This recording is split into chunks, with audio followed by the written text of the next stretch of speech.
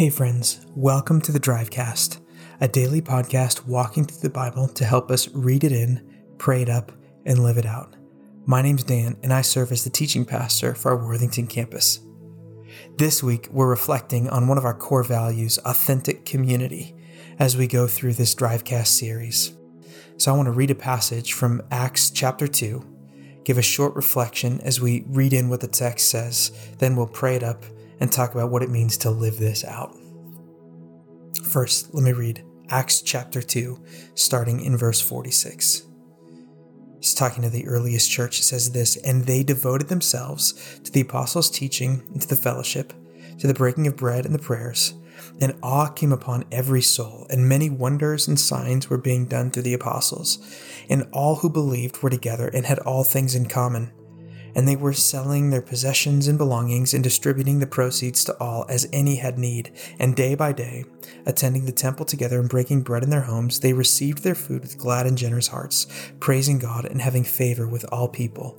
And the Lord added to their number day by day those who were being saved."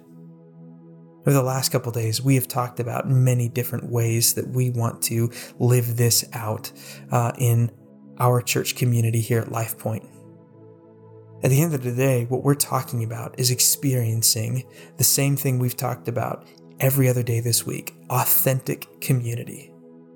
Now, we understand there are a lot of ways to experience authentic community, and the way that we do it at Life Point is one among many legitimate ways. You may have been in church communities in the past where you have discipleship groups, or you have classes, or Sunday school, or whatever it might be. You might call them small groups, some type of community where you get to know one another and grow together with one another as you follow Jesus together.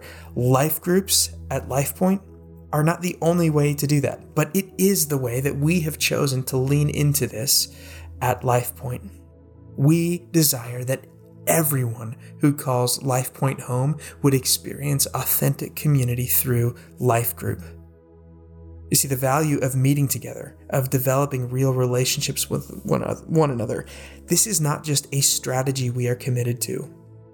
As we saw in the book of Acts, this is the value that we see emphasized all over the scriptures. Countless times in the New Testament, we find these one another passages where we are called to bear one another's burdens, to walk with one another, to encourage one another, to challenge one another. And this happens in Life Group. You see, the myth is that you can walk into a church and walk out without meeting anybody, and you've kind of stayed in your own bubble, and this is what it means to go to church.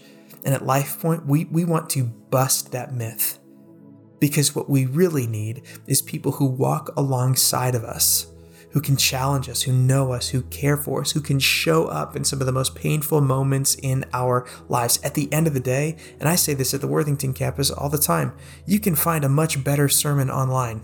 In fact, I listen to better sermons regularly from people on the internet. It's not just about the sermon that you get when you go to church. You can find better music on Apple Music or Spotify, whatever it is. But what you can't find anywhere else is the authentic community in the local church. And this is why we encourage everybody to be a part of a life group. In fact, you might think of it this way. Life groups are like glue for the local church. It's the thing, the mechanism that ensures when you come in on a Sunday morning, you are known by others and you know others. It ensures that you're not just doing your own thing, living in isolation, but you have a community of people who walk alongside you, and it is beautiful to have this group with you. I can think back to many seasons in my life with my wife, Courtney, and I, where we have been in some of the most painful seasons of our marriage together. And we have seen at the time at our previous church, we called it small group, come alongside us to provide meals, to pray with us, to cry with us, to encourage us, and just sit with us in community as we were growing together to know and follow Jesus more.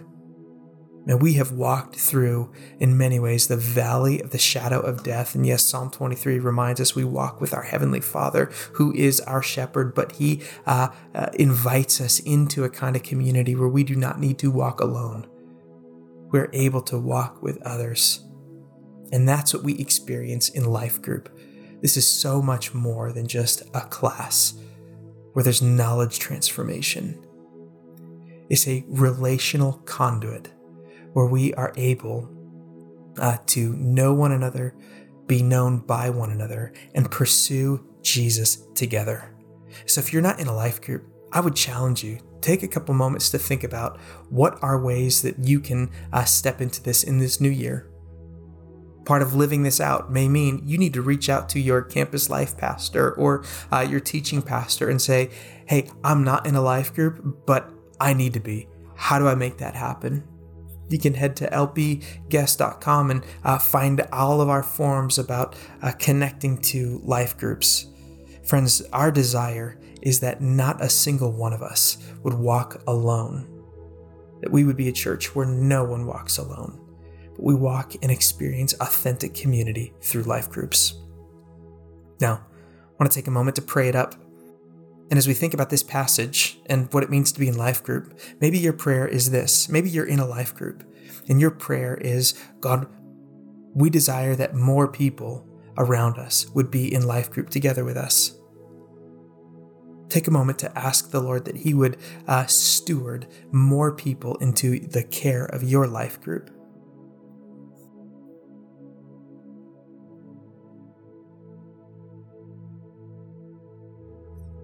And maybe you're not in a life group right now. And maybe you have heard the teaching pastors for many months or many years encourage you to take this next step, but you've just got this barrier, this thing that is holding you back. Maybe it's not wanting to be around other people. I get it. I'm an introvert. Sometimes life group is the most terrifying thing, and honestly, sometimes the last thing I want to do on a Wednesday night. And yet each and every time I'm present, God does something in that group, in my own heart, in my own mind, and reminds me of the deep and precious gift that authentic community really is in my life, in my family, and in our church.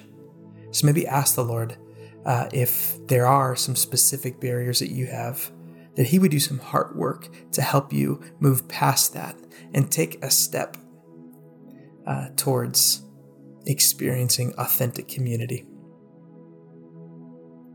Friends, thanks for tuning in to the Drivecast. Happy New Year. We'll see you back next week.